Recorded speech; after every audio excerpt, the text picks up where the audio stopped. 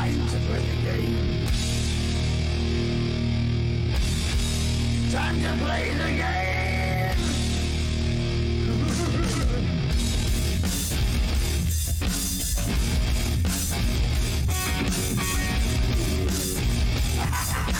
And hello, everybody, and welcome back to the latest episode of the Third Line Grinders podcast. Cam, did you think I was going to give a number there? Because I don't know what number we are on since we resumed, and I don't know what number we are on total, unfortunately. I stopped numbering the podcast a while ago because I figured who the hell cares?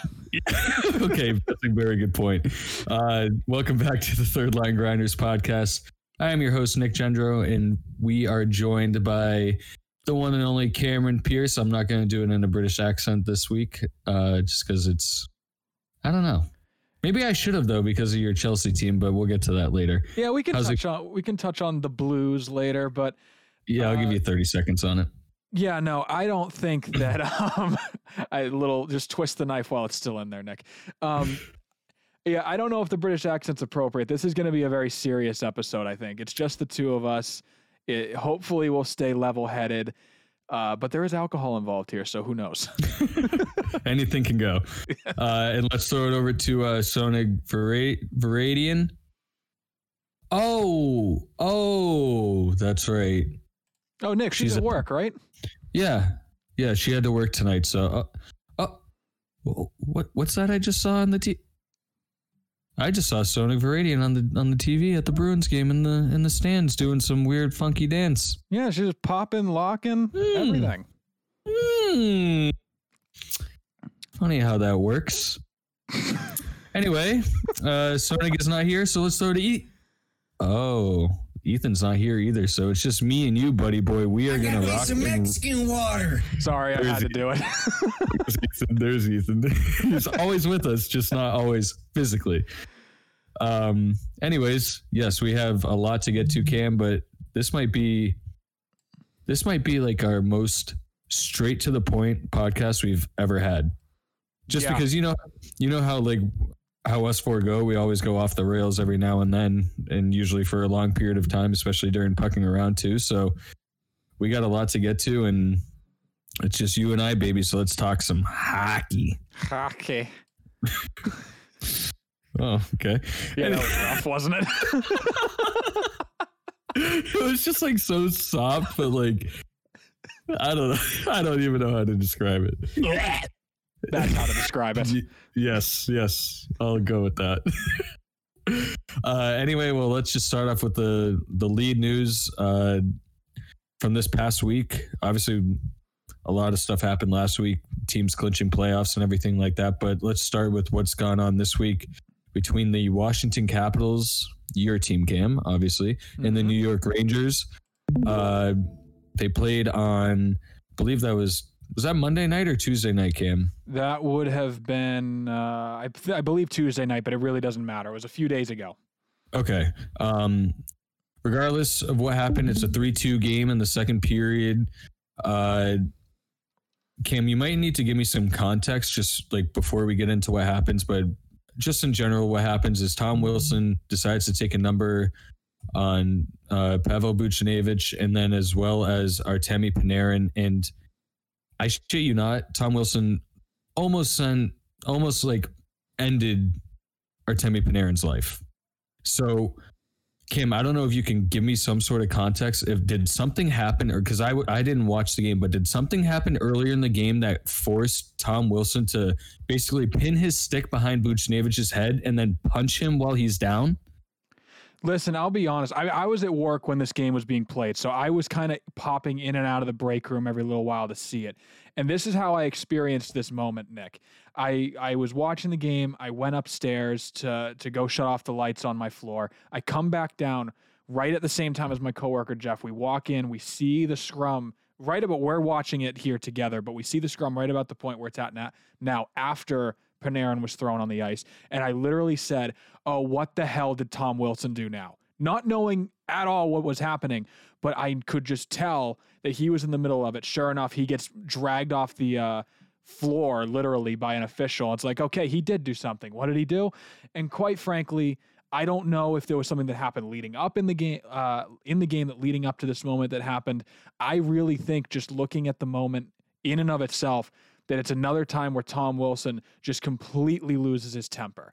And let's just backtrack a little bit before the Panarin slam, we'll call it. He had Buchnevich down on the ice. Buchnevich had kind of gone into Vanacek as the puck was trying to be covered. And, you know, that happens.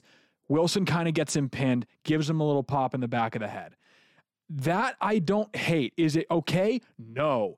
But Cam, he had his stick basically pinning him to the ice.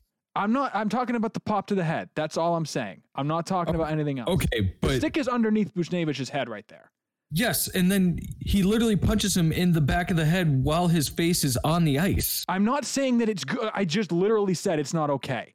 If that was all he did, we wouldn't even be having this conversation right now. Yes, if that was all he did, you're right. That's all I'm saying. Wouldn't even really be even talking about this. Yeah, that's all I'm saying. If that's all that happened, I don't think we'd be having this conversation at all. It'd be like, oh, Tom Wilson's just being a dick. That's all. It happens.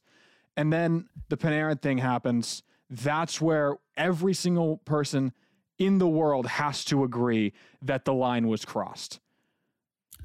Oh my God, I can't stand this. Yeah, I'll get it off the screen. Don't worry. This fucking guy is such a fucking piece of shit. So, first off, whatever had happened earlier in the game, if something did happen, I guarantee you it did not require Tom Wilson to pin Buchnevich down on the ice while he's on his knees, keeping his stick behind his neck, forcing his face into the ice, and then punching him in the back of the neck. Or the back of the head. But like you said, if that was the only thing that happened, yeah, you're right. We wouldn't even be talking about this. It would just be there wouldn't even have been a penalty. No, probably not. It's just another scrum. It was a dumb thing that starts a big altercation, and that's that. Yeah. But the thing where Wilson really crosses the line is when Panarin comes to his own teammate's defense. And Tom Wilson is what? 6'5", 6'6", 240, 250. Panarin is like 5'10", maybe $180 soaking wet. And Panarin comes over to try and rip Tom Wilson off. And basically Tom Wilson just grabs Panarin, flips him over, gets on top of him, and then picks him up and ragdolls him and by like the horse collar, basically, like by like the back of Panarin's jersey, and slams him straight down headfirst into the ice. And Tom Wilson is so lucky that Artemi Panarin's head did not smash the back the back of his head did not smash that ice, because I guarantee you he would have split his fucking head open and blood and Lord knows what else. Tom Wilson's a very lucky man after that night, because if he did that, that's like basically involuntary manslaughter. Dude, and that's where you get into the conversation with hockey in general, where it's like, man, we're letting these guys beat the shit out of each other, and it's like technically within the rules, but it's not because they get penalized. But if they did that on the street, they'd be in the back of a police car in 10 minutes, you know? Of course. You know, that's where that conversation is. But I just that sent a legit chill down my spine, seeing the replay of when I saw it the first time, seeing Panarin go down to the ice. And listen, I've defended Tom Wilson in the past. I wasn't really coming to his defense the last incident with Carlo. Maybe I was downplaying it a little bit, but I mean, the guy deserved to be punished there, and he deserves to be punished here. I mean, if you look at the obviously, as we covered it, the Carlo hit, he ended up serving a 7-game suspension, which would have been equivalent to about 10 games if it was an 82-game season. He does this and he gets fined $5,000, the league maximum, for a roughing call. And it wasn't even against Panarin, it was against Buchnevich. And now Panarin is out for the rest of the year. I mean, granted, don't get me wrong, the Rangers aren't playing for anything. They got eliminated from the playoffs. They're honestly probably better off not playing Artemi Panarin, because he's their best player. He's, other than Matt Zuccarello, he's their Mika Zibanejad. Yeah. He's their best, he's like their leader, their superstar, and he missed time this year with what went on over in Russia, and we covered that too. But it's like, at this juncture, are you going to risk your best player getting injured, or who's already injured now, And to the severity, I'm not sure. But to like just jeopardize the future for next year, I don't think it makes any sense. So I think that even if he never got hurt, he wouldn't be playing the rest of the year probably, just because it just wouldn't be worth it. But regardless of the fact that Tom Wilson only got a $5,000 suspension for that, right? When we have seen, did you see what happened in Philly? I'm blanking on who it was, but a dude, I think it was a guy on Pittsburgh. It was the same game. It was the next night, the same game that Crosby basically flipped over Konechny and like got in like a wrestling match with them. Somebody on Pittsburgh went in for the empty netter. He scored, and I think it might have been Gostisbehere, or I don't know. One of the defensemen on Philly basically took his skates out from under him, and he slid into the boards, and he got a 2-game suspension for that. No, I didn't see that, but I mean, I don't think I need to. I think you paint the picture well enough for me to see that. Listen, with the Wilson thing, it bugs me. The thing that bugs me the most is that the NHL was put in an awkward situation here. That is absolutely true. The Department of Player Safety, let me clarify, was put in an awkward situation because there is no suspending Tom Wilson for 2 games anymore. It's either he gets the maximum fine and he basically goes untouched, or he's gone for 20 games at this point. So they had to make that decision. And I'm not defending the decision. I'm just trying to wrap my head around it as we speak here and maybe try to make somebody else who doesn't understand it understand it. But that's the rock and the hard place they were put in. The league has been so inconsistent. Yeah. And don't get me wrong, like I could not imagine being the head of the Department of Player Safety. That's got to be one of the most like stressful jobs you can have. But when you're George Parros and you played the game at a certain level that a lot of the guys that end up getting suspended or getting fined probably played at, if not around the same level as George Parros. So he knows like that. He knows that line. So where's the consistency? How can Tom, and I agree with what you just said.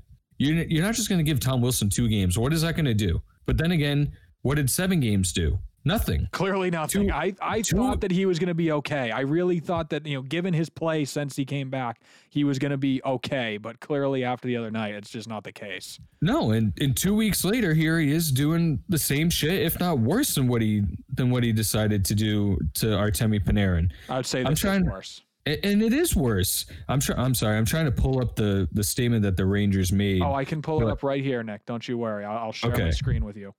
But it's just fucking crazy to me that the inconsistency in the league. And if you're a player in this league and you're dealing with this kind of shit, it's like, oh, am I even allowed to, like, how far can I go on the ice without having to worry about missing games because I maybe did one thing wrong or two, or like I made 2 mistakes? To me, it's just it's so fucking bizarre, and for the fact that Tom, like look, okay, so there was a lot of backlash across the whole, the whole hockey market, the whole Twitter sphere, all.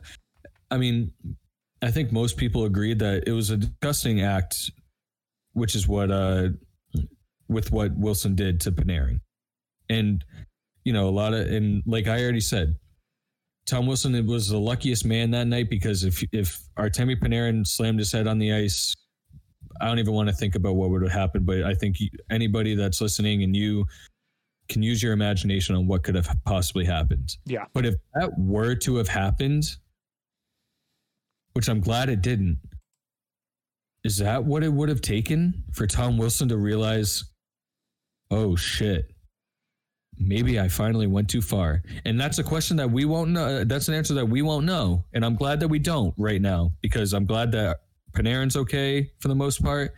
And I'm so glad that Tom Wilson's in the league, because he's a great villain for the league. Yeah. But he's also a piece of fucking shit. And he can't stop. He can't get out of his own fucking way. And it's borderline, not borderline, it's embarrassing. And he's a great player. I mean, I've said it before.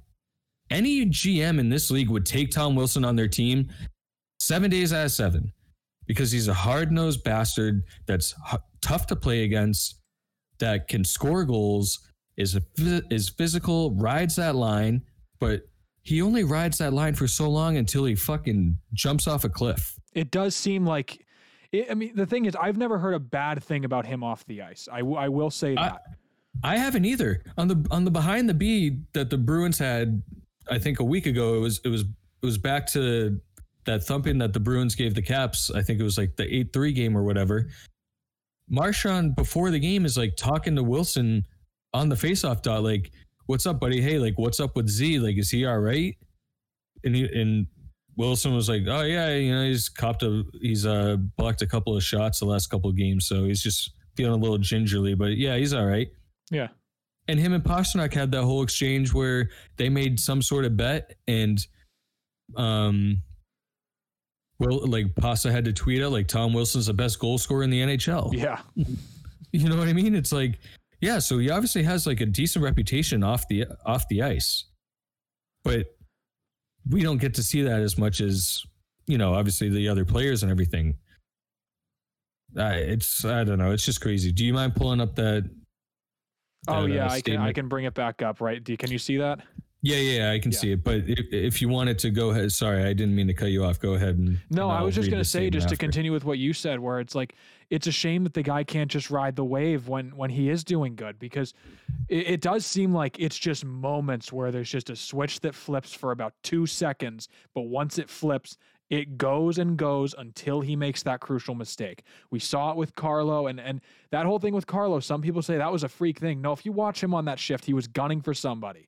And then there's the thing with Buchnevich. He didn't have to pop him in the back of the head. And if he doesn't pop him in the back of the head, the whole thing with Panarin never happens. So it's just a switch that flips, and once it goes until he, you know, gets punished either in the moment in the game or suspended or fined.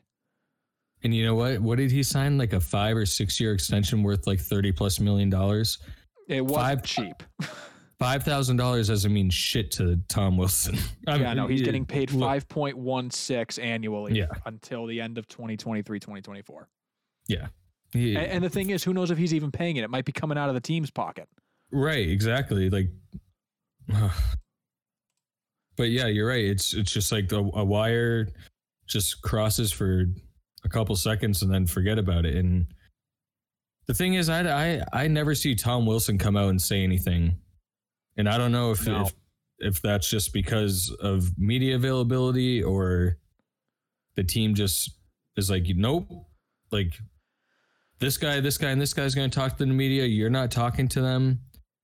Is it like a way of protecting him? Like, I would love Tom Wilson to like get grilled by a scrum of reporters and tell the truth. Hey, why do you play this way? Like, why do you like? It's great that you play this way, but why do you have to cross the line so many times? Yeah. How much of a rap sheet do you need to have before you make the biggest mistake of your life and you get kicked out of the NHL or you get suspended for a year, no pay?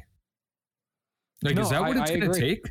Like, I don't know. Is that what it's going to take? And I would hate to see that. I don't think any true hockey fan that truly appreciates the game and loves the game like we do wants to see a player like that be suspended for a whole year because of on ice actions.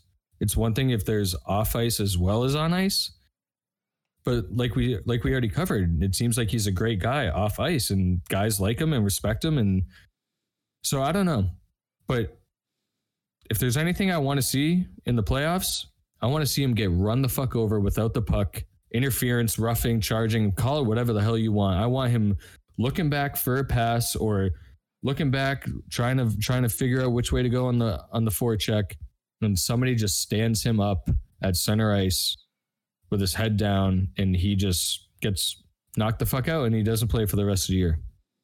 And I don't mean to wish like injury or harm on anybody, but I think that this guy deserves it. I understand where you're coming from. Like, I totally get it. I'm not going to sit here and say something like that. Obviously, listen. Obviously, and it's your team too. No. It honestly doesn't even really have anything to do with that. Like, I can sit here. I have the ability to shut my brain off and just try to be completely objective and put all that shit aside. And I'm doing that here. I wouldn't wish that type of thing on anybody, but just for his sake, for Washington's sake, for the safety of all the players in the National Hockey League. And I said this last time, I'm going to say it again. every single person with any level of authority within the Washington organization needs to fucking sit him down and give him a serious intervention type of thing. And they need to be on him because, listen, honestly, I'm to the point where he needs to be a question mark in this offseason because somebody will take him and somebody will pay for him if Washington's like, you know what, we want him gone. All 31, well, yeah, including this year with the Kraken coming in next year, all 31 other teams will take him. Yeah, absolutely. And the Capitals could probably get a healthy return for him. And there's other question marks, and I wish Wilson wasn't one. But if I was McClellan, if I was the ownership group, I would absolutely be looking at that saying, we might have to do something about this and just to get him off of our hands, you know? Yeah, I doubt.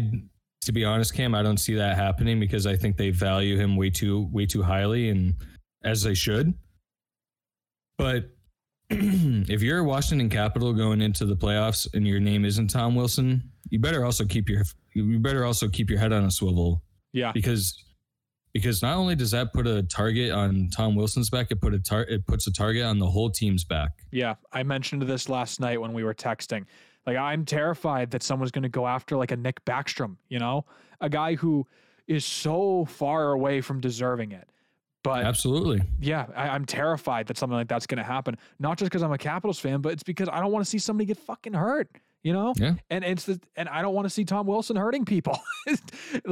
It sucks being a Capitals fan who isn't one of these diehard bleed red. Well, I guess we all bleed red, but one of these diehard bleed red fucking idiots who is just so boneheaded. And it's like, yeah, Tom Wilson, everybody, fuck yeah. Like, fuck every single one of you because you're a moron. Also, fuck Tom Wilson for standing in the penalty box and flexing towards the fucking Rangers bench. Yeah, you're a douche. That's where I was fucking douche. I was already pretty livid over the incident itself, but seeing that, I'll admit I chuckled in the moment, but then I thought about it. I was like, wait, that was not fucking cool, dude. That was cringeworthy. Yeah, it was not cringy. Fucking cool. Anyway, so the following day, let's move on from that game. This is a statement from the New York Rangers, aka James Dolan, who also owns the New York Knicks, who's very awful, shitty owner in professional sports. Yep. Came out with this statement. And I quote, "The New York Rangers are extremely disappointed that Capitals forward Tom Wilson was not suspended for his horrifying act of violence last night at Madison Square Garden." Any comments right there? Okay, listen, I don't know. And just keep going. Just keep going. I have a lot of thoughts. Horrifying act of violence? Was it horrifying? Yeah. Was it an act of violence? Yeah. But he wasn't suspended, which I agree with. Wilson is a repeat offender with a long history of these types of acts, and we find it shocking that the NHL and their Department of Player Safety failed to take the appropriate action and suspend him indefinitely. Now that's tough. Anyway, I'll continue, and then we can talk about it. Sorry for the interruptions. It's all good. Wilson's dangerous and reckless actions caused an injury to Artemi Panarin that will prevent him from playing again this season. We view this as a dereliction. Why is that an I? Whatever. I don't fucking know. We view this as a dereliction of duty by NHL head of player safety George Parros and believe he is unfit to continue in his current role. There's a lot to break down from that. Should Tom Wilson have been suspended? In my mind, yes. But for how long? I don't know. If you compare it to the Carlo hit, I mean, it's so tough because I go back to if Panarin actually slammed his head off the ice and say like there was no blood or anything like that. Oh, sorry, Tom, you're done for the rest of this year and the first 10 games next year. But the fact that Panarin was able to get up and be okay for the most part, I think was the reason why he wasn't suspended. I'm guessing. But for him to be suspended indefinitely, that to me sounds like forever, which I don't think. The word indefinitely typically implies forever, yeah. And I don't think that's the case whatsoever. I don't think he should be suspended forever. But but also like the fact that the Rangers say that George Parros should lose his job. Maybe James Dolan, you should just like not be an owner of fucking 2 shitty New York teams. Like maybe sell the team to somebody that has a fucking clue on what's going on. That that understands the game of hockey as well as the sport of basketball. Or just don't be a 2-sport owner in a giant, in the biggest city in America. Hey, stick to basketball and making the Knicks shitty, or stick to the Rangers and let your GM and your president do all the work, which he proceeded to fire that day or the next day. Before their next meeting, which was yesterday on Wednesday. We'll get to the firings because there's a lot to say there. Just to speak to the statement before we get too far away from that. Yeah, I found the statement to be very melodramatic personally. I'll be honest. And, they had me in the first half. I'm not going to lie. But when they called for George Parros' head, essentially, that's when they completely lost me. And I didn't even put together. It took me listening to the Sports Hub a few hours after I saw the statement to even know that this was probably Dolan's doing. I had no idea, never put it together in my head before that. So I agreed with what they said, that it's like it was sort of Montreal Canadiens-ish. If it had nothing to do with Wilson, we'd probably all be laughing at it. Mm-hmm. And they kind of had me in the first half. I was like, okay, I understand where they're coming from with this. Then they call for the head of a league official when you can't even criticize a referee in a post-game interview. You're going to call for the head of a department? Oh, come on. It was fucking ridiculous. And why would the more I'm in the same boat as you, excuse me, the more I thought about it, it's like, would the GM really come out and say that?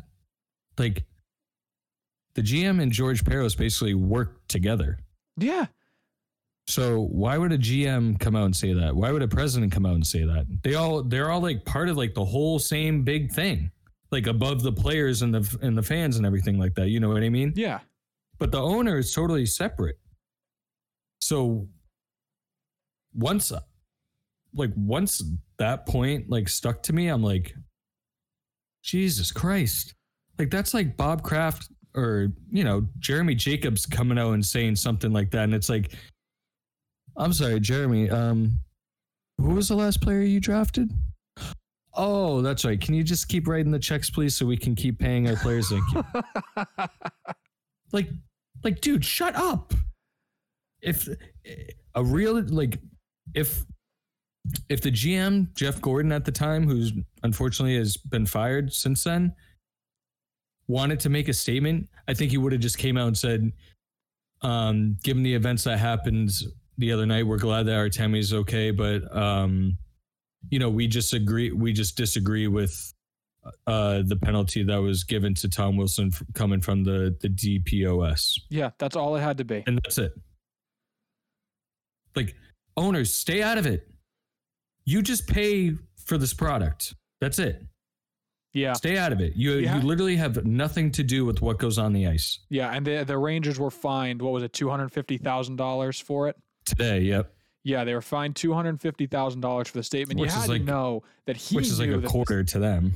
Yeah, no, it means nothing. I think that they really should have dropped the hammer a little bit harder because, listen, I agree with a lot of what they said. I think horrifying acts of violence was a strong way of putting it maybe, but it was, I get it. I understand where you're coming from, but then to call for the head of the department like that, who, yes, has been inconsistent, but would you rather have it be like Shanahan before, where guys were getting 10 games for half of what Wilson didn't get suspended for? Yeah, you make a good point there. Yeah, so that's the thing. It's just kind of a double-edged sword, but they had to have known that they were going to get fined, and either they knew they weren't going to get fined that much, and that's why they really don't give a shit, or they didn't give a shit to begin with. And honestly, I kind of am on the latter there. Yeah, and Gary Bettman came out and he said, public comments of the nature issued by the Rangers that were personal in nature and demeaning of a league executive will not be tolerated. While we don't expect our clubs to agree with every decision rendered by DPOS, the extent to which the Rangers expressed their disagreement was unacceptable, which he's totally right. It is terribly unfair to question George Parros' professionalism and dedication to his role in the Department of Player Safety. Especially given that it's not just him making the decisions, it's the department. Yes, exactly. But what blows my mind is that James Dolan then goes and he fires President John Davidson and GM Jeff Gordon, who used to be the GM here for the Bruins for a hot minute. And then comes out and says, oh, well, it actually has nothing to do with what happened. It's like, dude, what are you oh, yeah. So it just happens to be like ironic that this happened. And then the next day after you release a statement where multiple talking heads in the NHL, both on Twitter and in reports, came out and said that Jeff Gordon and John Davidson wanted nothing to do with this statement and did not support it. Yeah. So just a fucking horrible look by the owner here. And it almost takes away from what happened, in the game yesterday with 3 fights right off the bat. You had, you have it here. Sorry, hold on. I'm going to just pull it up real quick. Yeah, I have the whole thing. I can just go right into it. Yeah, go ahead. Go for it. Yeah, 3 fights right out of off the opening faceoff, 1 second in, 6 fights in the first 5 minutes, 72 penalty minutes in the first 4 minutes of the game with 141 total. Brendan Smith went right after Tom Wilson within seconds of Wilson starting his first shift. We can obviously talk about that, but yeah, that whole fucking game, man. Off the opening faceoff, it was Hathaway versus, I'm going to butcher this, DiGiuseppe, thank you. Dowd versus Rooney and Hagelin versus Blackwell. And then obviously later in the period, it was Wilson, Smith, Raffle, and Bitetto, I think is how you say that. And Eller and Strome right after that. That's an odd combo, that last one, Eller and Strome. It was an odd combo. Even after I saw that one, Hagelin. I was like, oh boy, we're really getting down the ladder here. I don't know how much more we're going to see.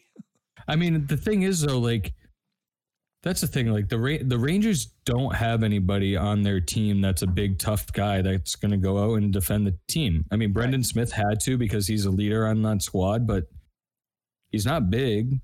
He's definitely not bigger than Tom Wilson. He's definitely not tougher than Tom Wilson. So it was kind of more like, well, what did you expect? Yeah. And obviously, it reminded a lot of people of a few years ago when the Devils and the Rangers, everybody dropped the mitts right off the opening draw. And then after that, I mean, I'm not going to be honest. I watched the first, I think we were messaging like before I left for hockey, the first 20 minutes. Yep. And the last thing I saw was like the tail end of the Wilson fight because I went out to put my bag in my car. And then I just obviously got all the updates from you guys and on Twitter this morning and stuff when I hopped on, and the Capitals rolled them. So, it stinks for the Rangers that they didn't have, even a guy to call up. I guess the guy they wanted to was injured, and it is what it is. But you know what? I mean, I give the Rangers a slow, like light little golf clap for obviously sticking up for Artemi Panarin. But I think that if the Rangers were in the playoffs and somehow these two got matched up, it would be a fucking bloodbath and the Rangers would find a way to play bigger. But fortunately, we don't have to worry about that. And I don't know. I mean, what did you make of all the fights and everything? I think it's great. But for people to think that, oh, well, how could you like resort to violence, like from an act of violence, like 2 wrongs don't make a right. Dude, I tell you what, I have a lot to say, especially after that last bit you just said, because I will not stand for the pussification of this sport. I will not do it. Of this country. I absolutely agree with that statement too, but let's keep it a little more grounded right now. But that's for another show. But I first of all, I mean, I listened to Hockey Central at noon today. Well, I listened to it at 1, so that's weird. But the first thing they said was the Capitals won the game. The Capitals won the fights, which speaks to the fact that we all knew it. The Rangers didn't have a guy who could step up and take on Tom Wilson, and they don't really have a guy that can take on most of the Capitals heavyweights. I would say that there was no fights out of the 6 that the Rangers really won. I tell you what, though, Smith did hold his own against Wilson, which I thought he did, and cool. he got in a couple shots there. Yeah, And the biggest takeaway from that, I'd say from the Rangers perspective, that was a character night for them. I mean, they knew they didn't give a shit about winning that game. They wanted to go out and make a statement that they weren't going to go quietly into the night, to quote Independence Day of all fucking things. And they were going to stick up for their guy, and they're going to show the big bad Capitals like, hey, we're going to beat the shit out of you. We might not win, but we're going to, try to get a few punches while we're going down. And they certainly did. And especially did because Wilson left the game with an upper body injury. Right, which I didn't fully get. Like, what happened? Okay, so this again, I was at work, so I didn't see the whole first period. Okay. So it might have been something else. My guess is that he probably got a little banged up during the fight. That's my guess if I'm thinking just black and white. But what I really think happened is Laviolette probably said, hey, you're hurt. You're going to go to you're leaving this game. You're done. You're hurt, buddy. We're not dealing with all this shit going on for 60 minutes. We got it out of the way in the first 10, 15 minutes. It's over with. It's done now. Just get out of here because we don't need any more distractions. We're here to win a hockey game. We're trying to establish first place in the division, have home ice advantage throughout the playoffs. That's it. Yeah, I would not doubt that they had a conversation in the locker room before the game that went like this. Tom Wilson, hey, I want to, if someone's going to try to fight me tonight, I want to drop the gloves. I want to fight him. And Laviolette or somebody maybe said, hey, well, after that fight, you're done. You're leaving the game. We're not risking your injury before the playoffs. You got lucky that you didn't get suspended. So as long as we have you, we're going to use you. We're in charge. And we'll let you get into that fight, but you're leaving the game with some kind of injury. I think that's a great point, Cam, and one that I really, to be honest, didn't even think of. That was the first thing I thought of, because that's the thing is like Wilson's the type of guy who would play through an injury probably. Oh yeah, for sure. So especially if it's not that serious. And I haven't heard anything else right now, so I'm assuming he's playing their next game. I'm sure he's day-to-day upper body, Yeah. Well, let's move on to something big that did happen. Unfortunately, we do want to send our condolences to TJ Oshie. He did lose his father, who unfortunately suffered with Alzheimer's since 2012. He was 56 years old. He was known as Coach Osh, Coach Oshie, but I believe they called him Coach Osh. They did. If I getting that wrong, I'm very sorry. But he passed away the night before this game, and sure as hell, TJ Oshie does what TJ Oshie does, and he goes out and he finds the net 3 times for the hat trick. Very emotional on the bench, and as expected. I mean, how could you not be? So hats off to TJ and his whole family, and our condolences especially. But no better way to go out and make your father proud, who's just now watching over you. And we saw him how emotional he was when he won the cup 2 years ago. Dude, so I tell you what, first of all, again, it's awful what happened, and to see Oshie go out and respond the way he did last night was truly sensational. Also great on the Caps to see how they reacted to it as well, and all of that. But when the night the Capitals won the Stanley Cup, I got a little emotional when Ovechkin lifted up the cup, and that was that. But I tell you what, when he talked about his father, and I remember he said that he has Alzheimer's, he doesn't remember much anymore, but I know that he'll remember this. Mm-hmm. That fucking sent me into a tizzy. Oh, how could it not? Hits you right in the feels. I was watching that game alone for the most part. My mom came in when they won the cup, when Ovi lifted the cup, and then she left. I'm glad that there was nobody in the room. Oshie. You keep saying Ovi. I said Ovi when he got the cup in the cup presentation. Oh, okay. Yeah, okay, no, my bad. But when Oshie went on that thing when he was talking, I think he was talking to Pierre about his dad. I think so. I am glad that nobody was in the room with me, because fuck, man, it hit me, and hearing that he passed away was awful. I can only imagine. So yeah, no better way to honor his father than going out there and getting the hat trick and getting the win. So yeah, like we said, condolences to the Oshie family. Hopefully your father's in a better place now after dealing with that terrible disease too. So all the best there. All right, let's take a little break from the Capitals. It's been about 35 straight minutes of the Caps. So let's just go over the Bruins real quick, and then we'll go over a few things, and we will bring you a little pucking around too before we close out the episode. So First things first, Cam, the Bruins finally punched their ticket to the playoffs, so we no longer have to worry about, or I no longer have to worry about whether or not this team is going to just shit the bed at some point after being in the midst of a 6-game winning streak. And you were right with we were all a little worried there. Yeah.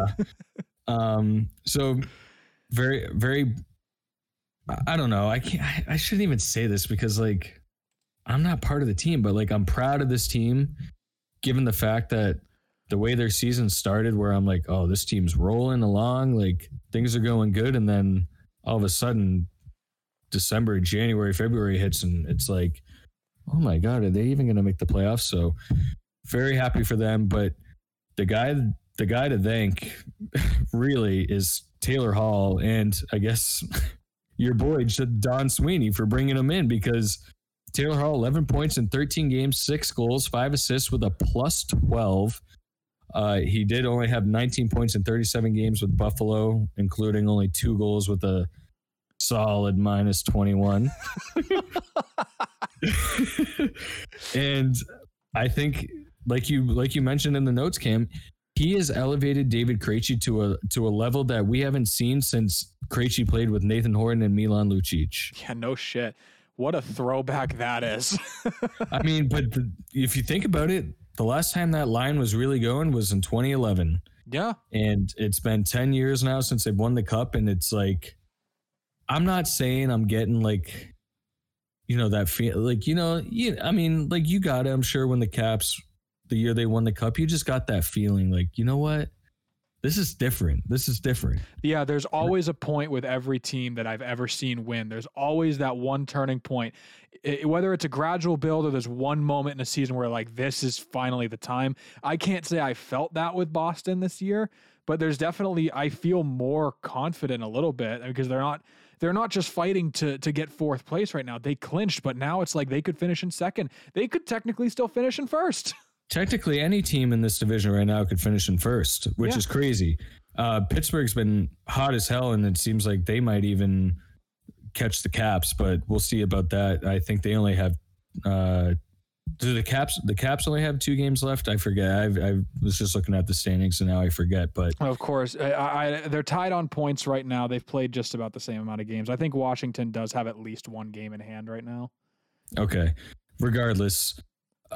It's a 4-team race for first, but no matter what, I think if you're number 1 or number 4, like I was saying last week, it's going to be a dogfight to get out of this division. I think any team can win this division. But the thing that has really stuck out to me for the Bruins is getting that second line production and how much it takes pressure off of your third and then your fourth line. And then of course your top line.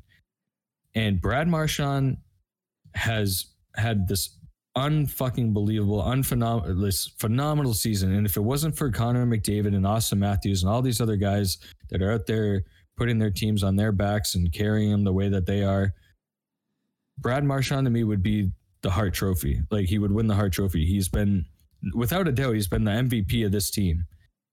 And without Brad Marchand, you're probably in 5th or 6th place, and you're probably not very, very close to a playoff spot. And I think the same thing too, since Tuukka Rask has come back from his injury, I believe he's 6-2. If not, I might be wrong, but regardless, Tuukka Rask has looked great. There was a game or two where he kind of got hung out to dry, but he's also been more square to the puck and like less floppy-ish. You know what I mean? Like, yeah, it just seems like a lot more calm. Like there's like a more calm presence there, which is when Tuukka plays at his best. And then I think the best thing going for this team is health. You're getting Brandon Carlo back. Matt Grzelcyk is feeling healthy again. As of right now, Kevin Miller, who obviously people know I have my gripes with him, but if the playoffs were to start tomorrow, guess what? Kevin Miller is starting in your top 6, and he's going to be your last pair of defensemen, probably playing with Mike Riley or Matt Grzelcyk. And I think Jeremy Lauzon takes that spot with McAvoy. But, health is huge, obviously, as we know. So as long as this team can stay healthy in the playoffs, I think that they have a chance to get out of the East. And one last thing before I close here about the Bruins. I am all done with Yaro Halak. Yeah.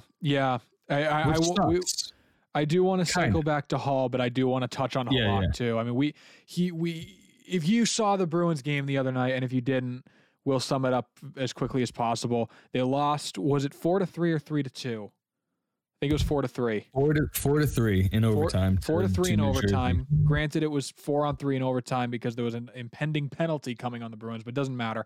Halak gives up the goal, throws a straight up fit on the ice, slams his stick, knocks over a stool that I'm not even sure why it was on the bench. Maybe it was for the back. I think that was where Swayman was sitting. Okay, that's what my guess was, but I'm like, okay, do they have Peter Dinklage watching on the bench somewhere? Like, what the fuck?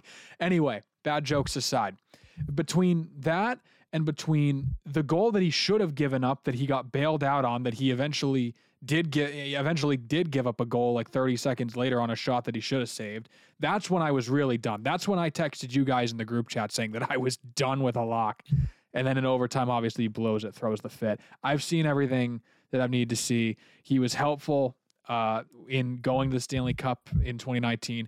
It was honestly, there was a question in a lot of our minds whether or not it was going to be him or Rask starting in those playoffs and all that. So I don't know. I'm done with Halak. Let's go with Rask and the kid and see what happens.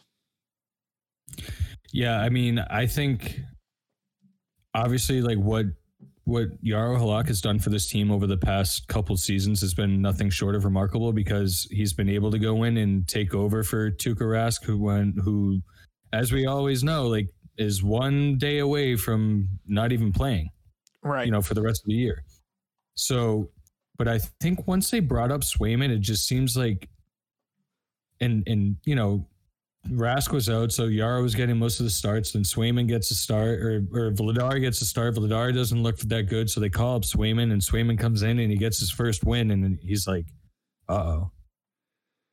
And there's been, and there's been talks about Swayman for a while now, and how he could potentially be the future goaltender of the Bruins. Blah blah blah blah blah.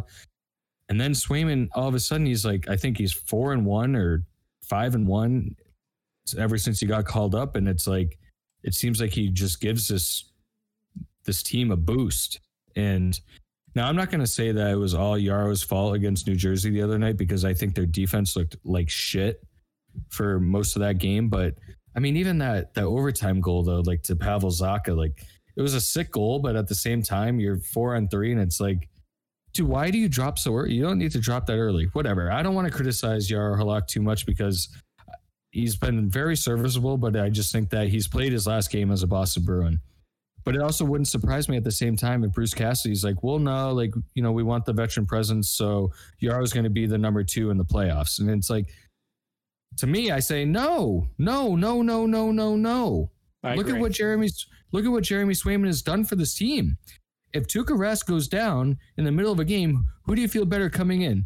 The kid or Yaro Halak? Right now, I'm going with the guy who's 6-2-1 with 1.62 goals against average and a 942 save percentage. And that would be your man. Halak. And that would be Jeremy Swayman, exactly, who's pitching a shutout right now against the Rangers, but it is against the Rangers. So, yeah, so I just think Swayman has just looked so good for this team. But I know you said you want to touch on Taylor Hall before we move on here. Yeah, so basically the question that I have is, he's clearly working on that second line. He has been producing better than he has in probably since his 2018 season when he won the Hart. So it's a small sample size, but based on what he's done now, how heavily would you consider him getting extended here in Boston?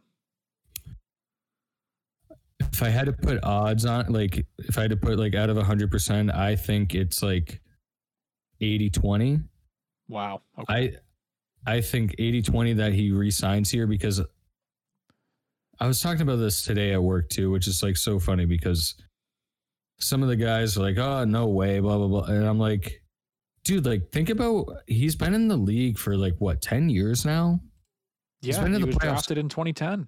He's been to the playoffs once.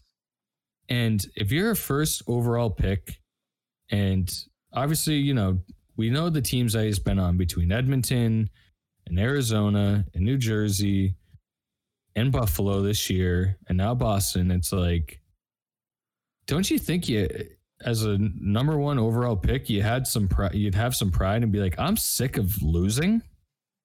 And I think that Taylor Hall came into this organization, came into this locker room and is like, this is a culture I can get behind. I don't have to be the number one guy. I was just about to say that. He doesn't have to be the guy. There's no pressure. There's not as much pressure on him. And and like I said earlier, he's elevated David Krejci to like 2011, 2010. David Krejci, when Krejci had like 60 helpers and 20 goals.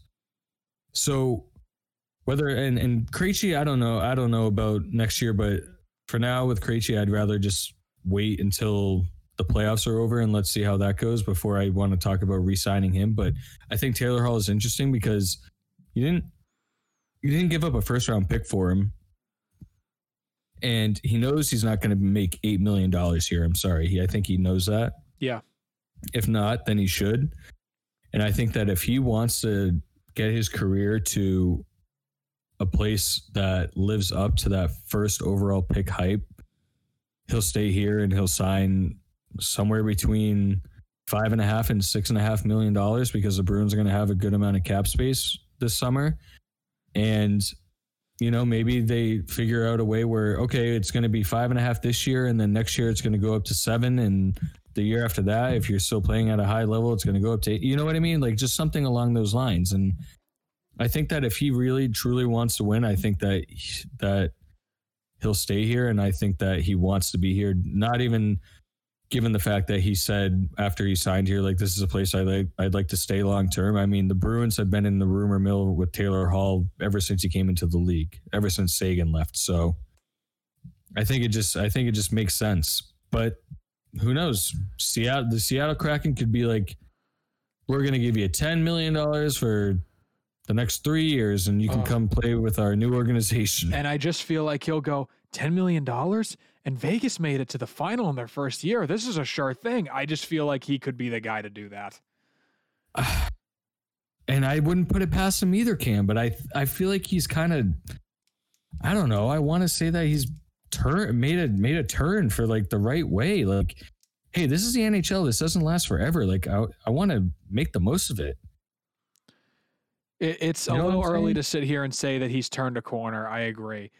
But I mean, the dude has made almost $45 million in his career earnings. So I agree. I think that if he sees the potential himself to continue to be in the same place that he's in now in Boston, I don't mean necessarily playing on the same line, but like doesn't have to be the guy, but can be a serious contributor to a team that could be a serious playoff threat in the future. I think he will absolutely play ball with management and basically take whatever they give him. And I say that, loosely, but yeah, I think he's going to want money, but I agree with you. He's not going to get $8 million. I don't think he's going to expect to get $8 million. So yeah, I would hope that he wouldn't expect that. I think the only reason why he signed with Buffalo is because that was probably the highest offer that he had. And was like, oh, well, given this season, who knows? It might not even happen. So if I sign, at least I get my money. Right. And plus, they're going to suck most likely anyway, so he could just be used as trade bait. So, right, exactly. Totally agree. All right, let's move on to a few other quick topics before we send it to pucking around and then send you guys off into the sunset. The Winnipeg Jets, they did clinch a playoff spot, but my God, have they not been good as of late? They're 3-7-0 in their last 10, 11-11-2 at home, and 17-10-1 on the road. But the only reason why they really clinched is because Calgary completely fell off the ship. And if Montreal wins tonight against Toronto, which I believe they are currently losing. Currently 4-2 Toronto, yes. Montreal will clinch a playoff spot, but there's no way Calgary is going to catch them. So I think the North is pretty much locked up as the way you see it right there. I don't think there's any way Edmonton is catching Toronto in the last, let's see here, 5 games that they have left, where Toronto is playing in their 53rd tonight. To me, Cam, I You know that I don't mind the Jets, and I like a lot of their players, but I think Scheifele was a healthy scratch the other night. Pierre-Luc Dubois hasn't done a whole lot since he's gotten there. And I just think Connor Hellebuck has just had this off year, and I think it's a mixture of,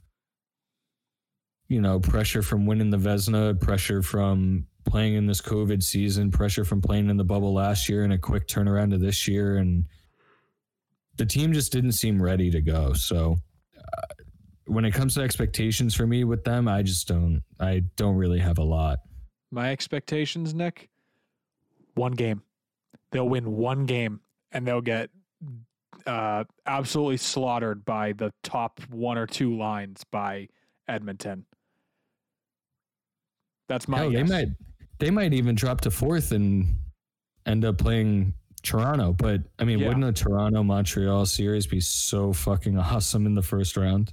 I think every single person who is a hockey fan is rooting for that. Even Toronto fans who I think are a little bit weary of how that series could actually go. Yeah, right. Exactly.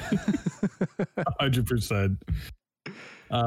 Moving on to the East, which we already talked about. We mentioned it earlier about the Penguins and the Caps. They are in that tight race. Who do you see if fast forward to next Wednesday when the season's over? What's your 1, 2, 3, 4 in the East? I was hoping you'd ask me this. I'll try to keep it quickly because I know we're up against it here. But I go Washington number 1, but not by a lot. Just want to make that abundantly clear, by like a pubic hair of space in points. It's going to be Washington 1, Pittsburgh 2 right behind them, Boston and New York. And I'm not just saying that because that's the way it looks right now. That is genuinely the way that I see it. I don't see Boston catching Pittsburgh. And I definitely don't see the Islanders crawling back out of the 4th spot. I mean, they were basically relegated there after Washington beat them in 3 consecutive games. So I think Washington holds on. Even if they have to win the division by being tied on points with Pittsburgh, I think they take the number 1 spot. Yeah, and I mean, Pittsburgh they're up 7-3 right now on Buffalo, and then they have 1 game. They have 1 game left on Saturday, which is also against Buffalo. So it looks like the most that they can max out at is, what was that, 75 points? You said that they're at 71 right now? They're at 73 right now. So if 73, okay, so they can max out at 77 if they win tonight, 77 which points. They will. Right. And then Washington, like you said, has a game in hand, so that definitely works in their favor. The Bruins, Washington game, the last game of the season for the Bruins. Is that the last one for the Caps as well? I would assume it is next Tuesday. I think it is, but I can double check that.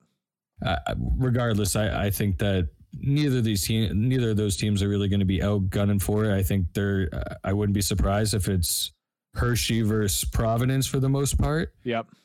And then the Islanders, I mean, that's the only team I really worry about catching Boston, but they've kind of been on a slide here. They're 4-4-2 in their last 10, where Washington 6-3-1, Pittsburgh 7-3-0, and Boston 7-2-1. And when the Islanders don't play at home, they're not a great road team. They're 11-13-3.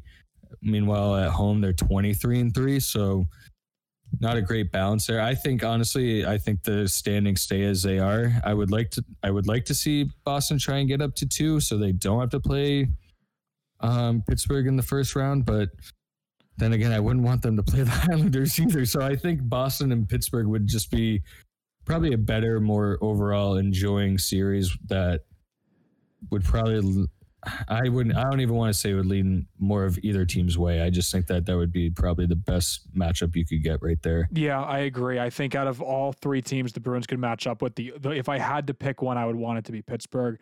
I think out of all 3, they've matched up with Pittsburgh the best this year. We've seen that the Bruins can score on them, and we've seen them play good defense against them. So I think that's what you want to go with, because you struggle to score against the Islanders sometimes, and we all know how the Capitals have historically owned the Bruins. So, and now that we're just talking about the divisions real quick, Cam, as we look at the standings here, I want to take a look at the Central. Nashville, excuse me, they got 2 games left. I don't believe they're playing tonight. They have 60 points, where Dallas, they have 53 games played, so they got 3 games left, and they're at 56 points. Who do you see getting that last spot in the Central, Nashville or Dallas? I'm gonna go with Nashville. They've turned it into a higher gear in these last month or so. They could have clinched last night if it wasn't for the fact that they lost to Columbus, I want to say. So I'm just gonna go with them personally. Okay. Right? And I don't think Dallas has had a weird season where they go from winning the Western Conference to just feeling like they have a completely incomplete team. And they remind me of the Winnipeg Jets, who you talked about earlier. They just never really seems like they got anything going. Yeah. And I think like last week, I'm going to get dunked on all over from my take last week with Arizona taking that last spot in the West. There's not a chance in hell unless St. Louis were to lose their last 5 games. And even if they did, Arizona still wouldn't catch them. So forget about that. And then in the West, nope, that was the West. Okay, we hit them all. So yeah, we I hit guess them all. We're good. Okay, we're good to go.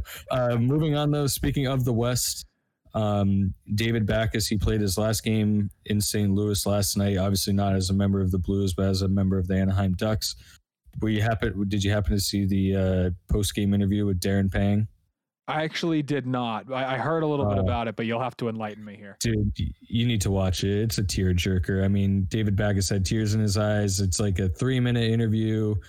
His kids and his wife are on the Jumbotron, saying how much they support him and they love him and how they thank the city of St. Louis for taking them into his home. And you just got to watch it, man. If you want to have a nice little cry before you go to bed, that's something good to watch. Dude, I cry every night before I go to bed anyway, so I might as well let it be that. All right, so you might as well cry a little bit more. I do have to say, it does make me wish that it had worked out a little bit better here in Boston. I know, yeah, same here. I mean, such a respectable professional and athlete, and he was a great pro, so hell of a career. Speaking of a hell of a career, Ryan Miller, unfortunately, never won a cup. He's also doing his last goodbyes to all the teams. He got some love from the Kings. Obviously, that's a big rivalry there, but nothing but respect for Ryan Miller, who had an outstanding career. His years in Buffalo, man, he was just insane, out of this world. And if it wasn't for him, I don't think the USA never would have made that gold medal game where Crosby, unfortunately, got the game-winning goal. But he was a hell of a goalie and played for the Blues a little bit as well, played for the Ducks, and obviously, but most of his time being in Buffalo. Vancouver too, wasn't he? Vancouver as well. Yep. Sorry about that. And but I think he mostly gets remembered for, those early 2000s with the Sabres, and I'm sure some fans were probably like, "Shit, I think we might have found our next Dominik Hasek." So, just congratulations to him, even though his season isn't over yet, and we will get to the retirees obviously as they come out, but. Ryan Miller, great career as well. Yeah, great career. Certainly a guy who deserved to win a cup when he was playing. And I hope he stays in the world of hockey and gets into some form of coaching and management so he gets that opportunity to get a ring. I'd love to hear him on ESPN on the broadcast crew. Fair enough. That's a good point too. Be on the panel. At least you got to have some sort of goalie on there. Anyway, so let's just carry right on. Anze Kopitar, he got his 1,000th point last night, his 1,000th career point. This guy, man, if he didn't play in LA, like, he would probably be up there with, like, in popularity with, like, Bergeron, Taves, Barzal, I don't know, whatever, whoever, Crosby, you know what I mean? Like, he is that good. I mean, he was extremely popular in the early 2000s with the Kings Cups. He was nominated for the Selke every single year. I mean, the guy was loved league-wide. He still is. I mean, I remember when I was in middle school and I was in the 8th grade, my teacher in first history was like, dude, if I could get any jersey that wasn't a Bruins jersey, I'd get a Kopitar jersey. I remember him saying that. And I remember thinking... That's what Corey has. Yeah. He's a phenomenal hockey player, and I agree. I think that being in LA where it isn't as big of a sports market has maybe hurt him a little bit. But I mean, 1,000 points, 2 Stanley Cups, nominated for the Selke pretty much every year. Might be a Hall of Famer there. I think he is. I personally think he's from Slovenia, I believe, too. And I think he's the first Slovenian to ever reach 1,000 points. So congratulations to him. And last but not least, before we go to pucking around, the Seattle Kraken are officially part of the NHL, and they will be taking part in their entry draft.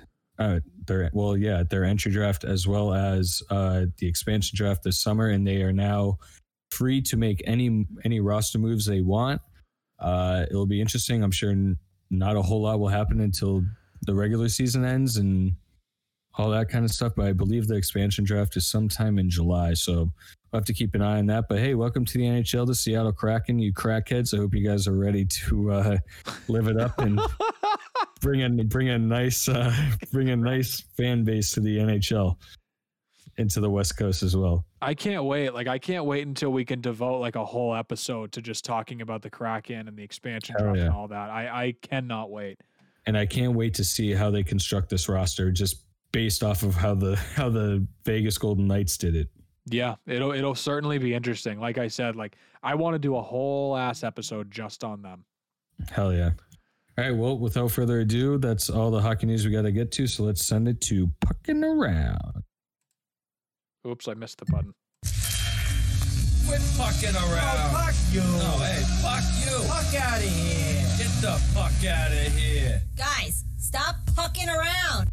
And everybody's favorite segment in the whole wide world. Unfortunately, you're only going to get 2 questions that we get to ask you, the listener, but as well as Cam and I. So think hard and give us your responses. You know what I mean? I'd love to hear some of the responses to the questions that we have from our listeners too. So feel free to send those in or comment them on Instagram. Don't be afraid to leave a little review, or obviously leave a review, but give us a little star rating. You know what I mean? It could be 1, could be 5. Hey, you could love us, you could hate us, but thanks for listening no matter what, kid. Is this the outro or is this pucking around? What's going on? No, this is pucking around.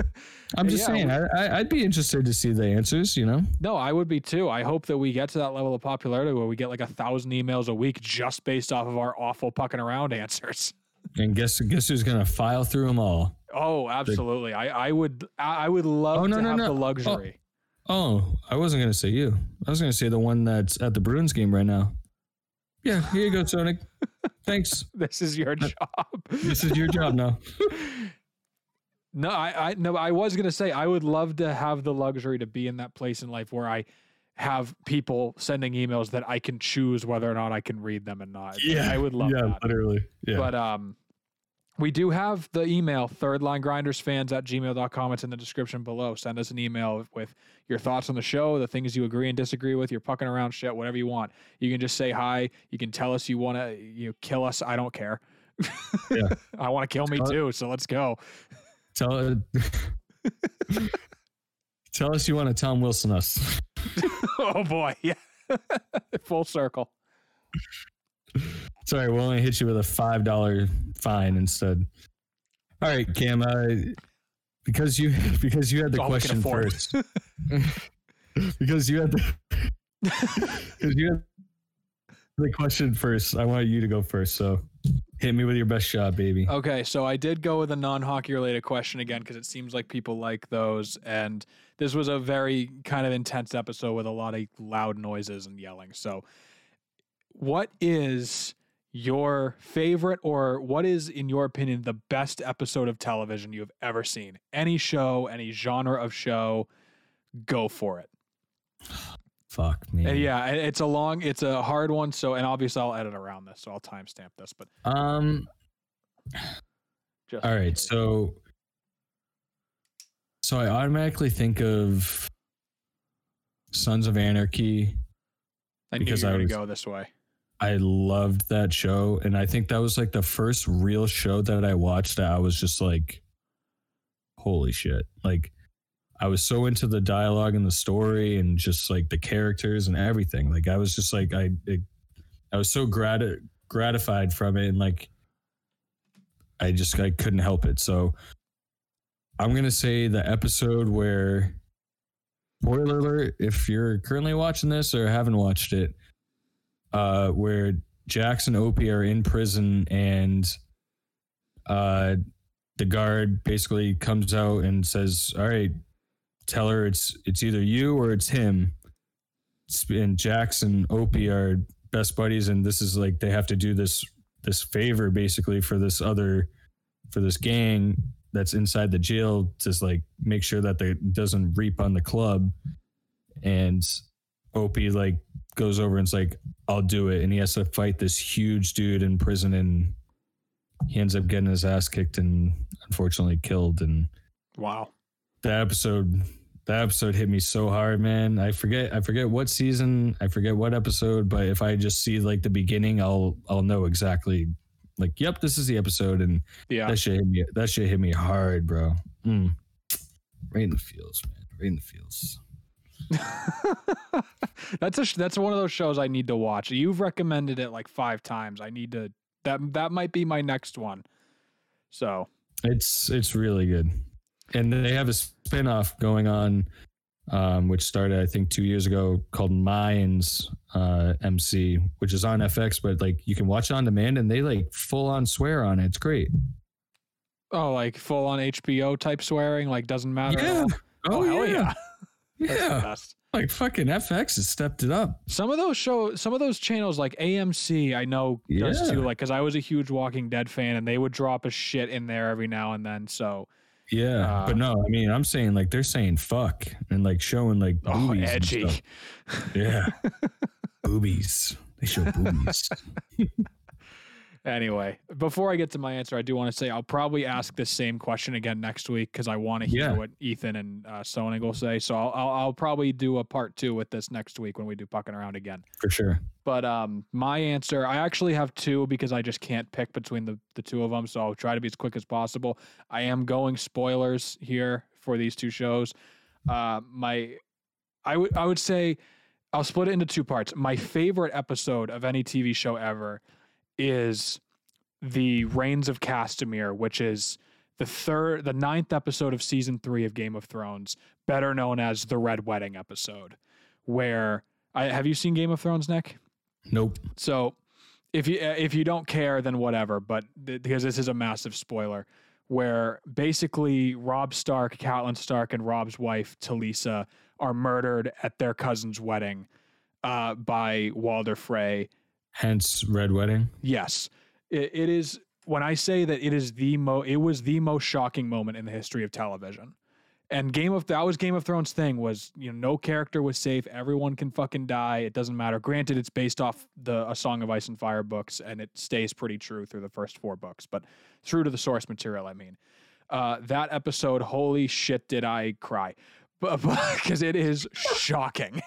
It is shocking watching it, because it's like 2 of the main characters who the entire plot has been centered around for 3 seasons, within a 10-minute span at the end of the episode, are just murdered ruthlessly. Oh, it always happens at the end, of course. Oh yeah, definitely. And it's just like, it's worth it. Like, even if you haven't watched that scene, Nick, like seriously, watch that scene on YouTube. Just look up the Red Wedding and watch it. It's like 10 minutes.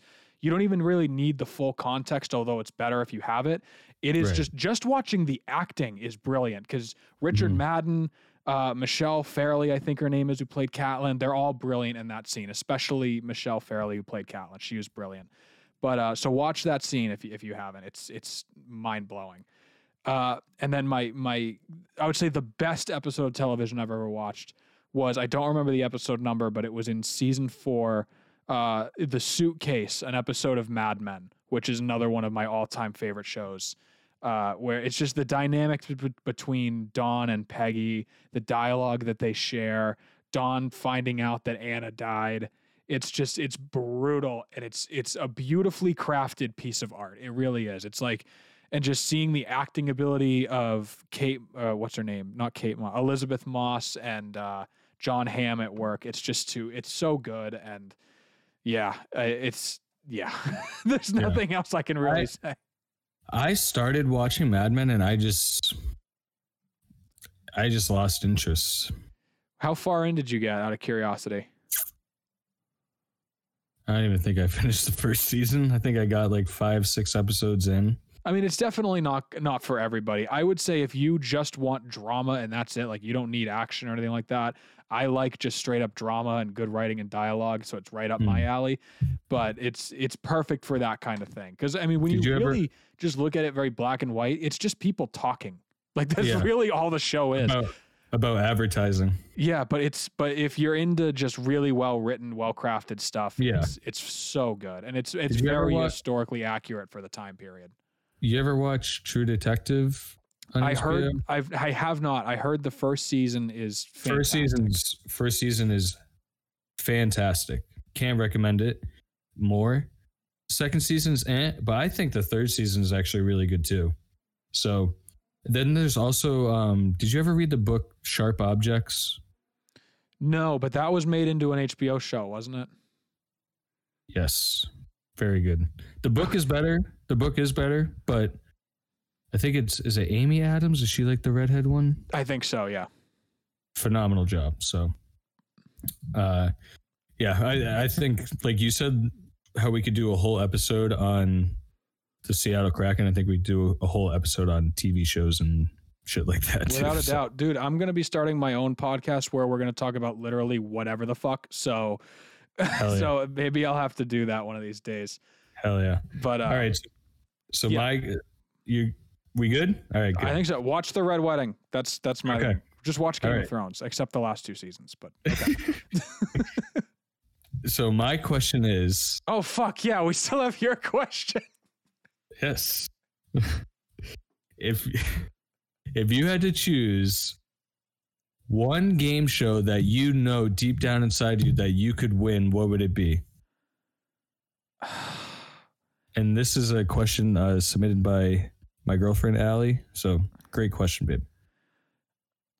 Listen, I'm fucking stupid, so it can't be like No, you're Jeopardy. not. It can't. No. I'm smart in some ways, but it can't. It couldn't be like Jeopardy or It something. doesn't like have to that. be like Jeopardy. I'm gonna go with Wipeout. I think I could kill Wipeout. Yeah, you could get through that obstacle course. I actually think that I could do okay with Wipeout. American Ninja Warrior, no fucking way. Those Yeah. people are tanks that do that stuff. But it's Yeah. like, listen, I could get across the big red balls, man. I know I could do that. For me, I think it's Family Feud. Oh, that's a good one too. You know, I think I that could do Family or Feud. remember Deal or No Deal? Oh my God. Deal or No Deal. One of the best game shows ever. One of the only ones I could actually watch. Dude, like if I could have went on Deal or No Deal or Wheel of Fortune, like my life would have been complete. Like back in like the mid 2000s, like just fucking. I would love that, and I still sometimes will catch myself watching Wheel of Fortune and or Jeopardy. Obviously, there's no more Deal or No Deal, but Family Feud. When I had my iPod Touch, man, that's all I would play all the time. It was Yeah. so much fun. Yep. I love Deal or No Deal. I didn't even think of Family Feud. That's a great answer too. I think I could do okay on Family Feud, but I love Jeopardy. There's no way I could ever compete on it. Oh hell no! But I do love Jeopardy, and rest yeah. in peace, Alex Trebek. Yes. And Aaron Rodgers, you don't deserve the job. So, well, anyway, I think that about does it, Cameron, for this episode of the Third Line Grinders podcast. It seems like we maybe went a little longer than we thought, but hey, Oh, we certainly good did. banter back and forth, and good questions. And we hope you all enjoyed listening. And we will talk to you guys next week. Just remember, next week, the last week of the regular season. Playoffs are right around the corner. The best time of the year, baby. You know what I can't wait for, Nick? Pool party. Okay, that too. That's not what I was going to say.